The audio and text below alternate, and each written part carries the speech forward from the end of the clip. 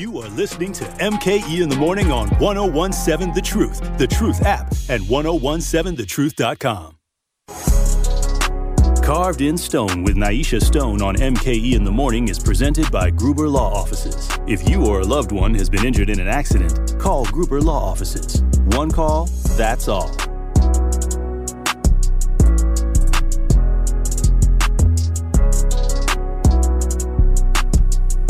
You're listening to MKE in the Morning. Dr. Ken Harris and Denise Thomas here. Mel and DZ are on assignment. Nyesha Stone is with us this morning. Good morning. How are you? Good morning. I'm doing great. How are you? I'm doing absolutely wonderful for this segment of Carvd N Stone. So I'm excited about the topic because this is like my absolute number one most favorite thing to do in the world, and that's video and films, especially black ones. And so yay. There seems to be this thing moving into Milwaukee where I'm seeing more and more black videographers, and I got a million questions for you. Where can we find them? Where can we look at the films and all that stuff? So tell us what exactly is going on with this rise we seem to see with videographers and films and all sorts of things coming to Milwaukee.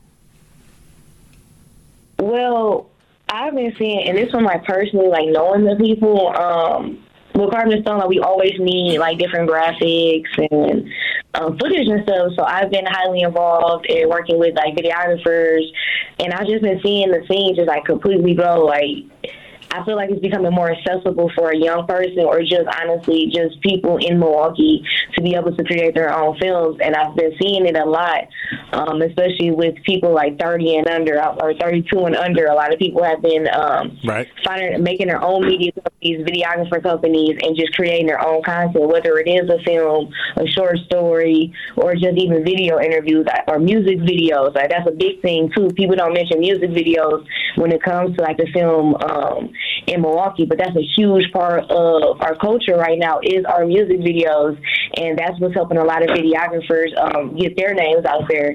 So I think that should be mentioned as well. As the music industry is playing a huge role in the videographer scene in Milwaukee. So with the things that are going on with, say, journalism, right? We always talked about in the past citizen journalists, right? But can I use a documentary or something of that nature and be a citizen videographer and really show the essence of what the black community is?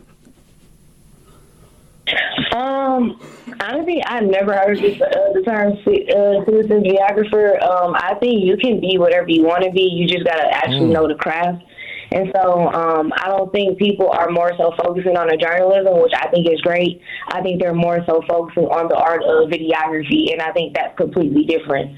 I think videography is involved in journalism, but I do think they're two separate, like, entities. But we have, and not even just, like, for black people, but we have, like, Hispanics coming up, too. So Bianca Fuster, she is, oh, my gosh, she's a great videographer. She owns her own media company, Lion Art Media, and she just won the best short film for Milwaukee Film Festival. Excellent. We have and then we have Marquise Mays, who is a black videographer. He went to school in California, came back, and has been killing the game. Now he's a professor or associate professor at, like, UWM or something. And so we have all these people, like, here in the city creating their own stories, but, still collectively working together.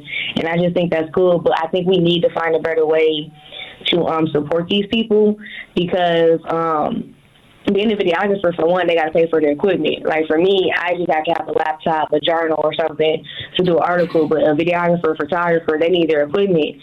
So a lot of people are already in debt, and they probably don't even have planes yet. Then on top of that, when they do get, to create a film, now it's like we need a budget for it. And a lot of times people don't know how to do grant writing. And I've talked about this before.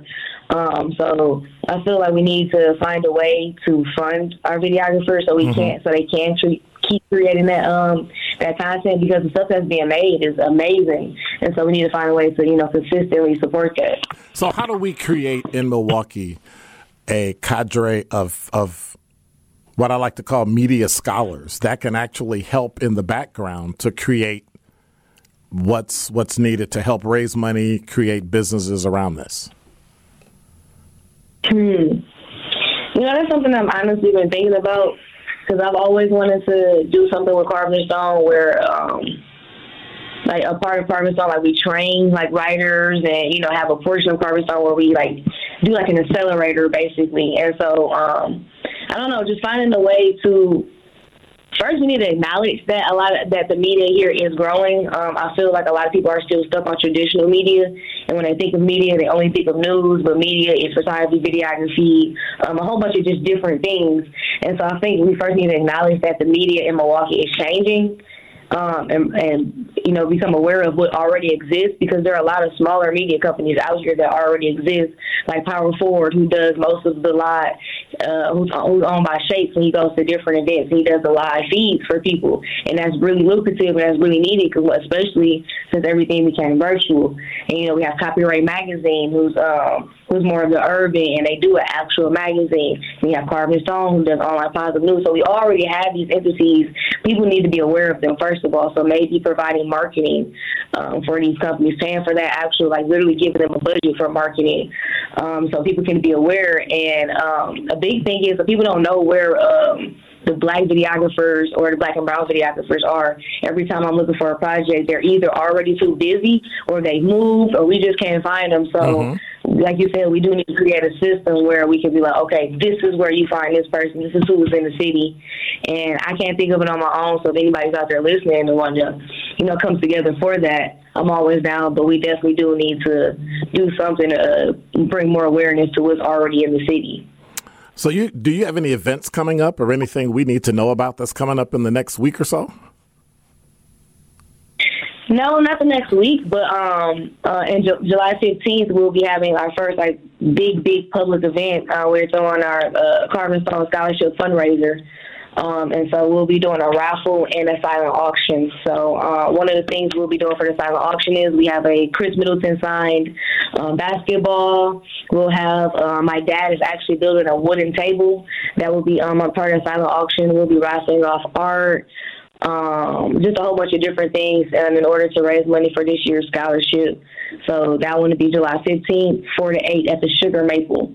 So more detail will actually be announced, the full details on social media and sending out, our press stuff in the next few days. But July 15th, our fundraiser. All right. Sounds good. My final question, if I want to become an artist, right, how do I become of course I got to back age myself a couple of decades, but how do I become an artist? I'm new. I'm 18 years old.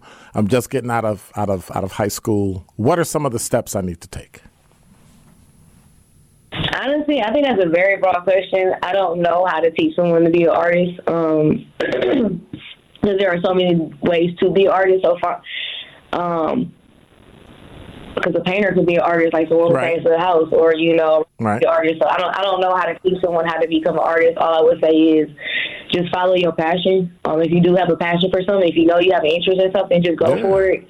Reach out. You don't have to be 18. You could be freaking 5. With my 6-year-old nephew, he draws now. But if you have a passion for something, you have an interest in it, just go for it and just reach out to your network. And that could be your family, that could be your friends, could be your teacher, could be your banker, whoever, and reach out and ask those questions. A lot of people are so scared to ask questions because they scared somebody going to say, like, why are you asking me this? Or they're going to look stupid. But most people don't get what they want out of life because they don't ask. So if you're interested in doing something in life and you're not for sure how to get there, ask questions. All right. Well, thank you so much. I appreciate you stopping in this morning. No problem. It was a pleasure talking with you. All right. Absolutely. Check out Carvd N Stone at carvdnstone.com, your weekly source for positive news. Don't touch that dial. MKE in the Morning will be right back on 1017 The Truth app, and 1017thetruth.com.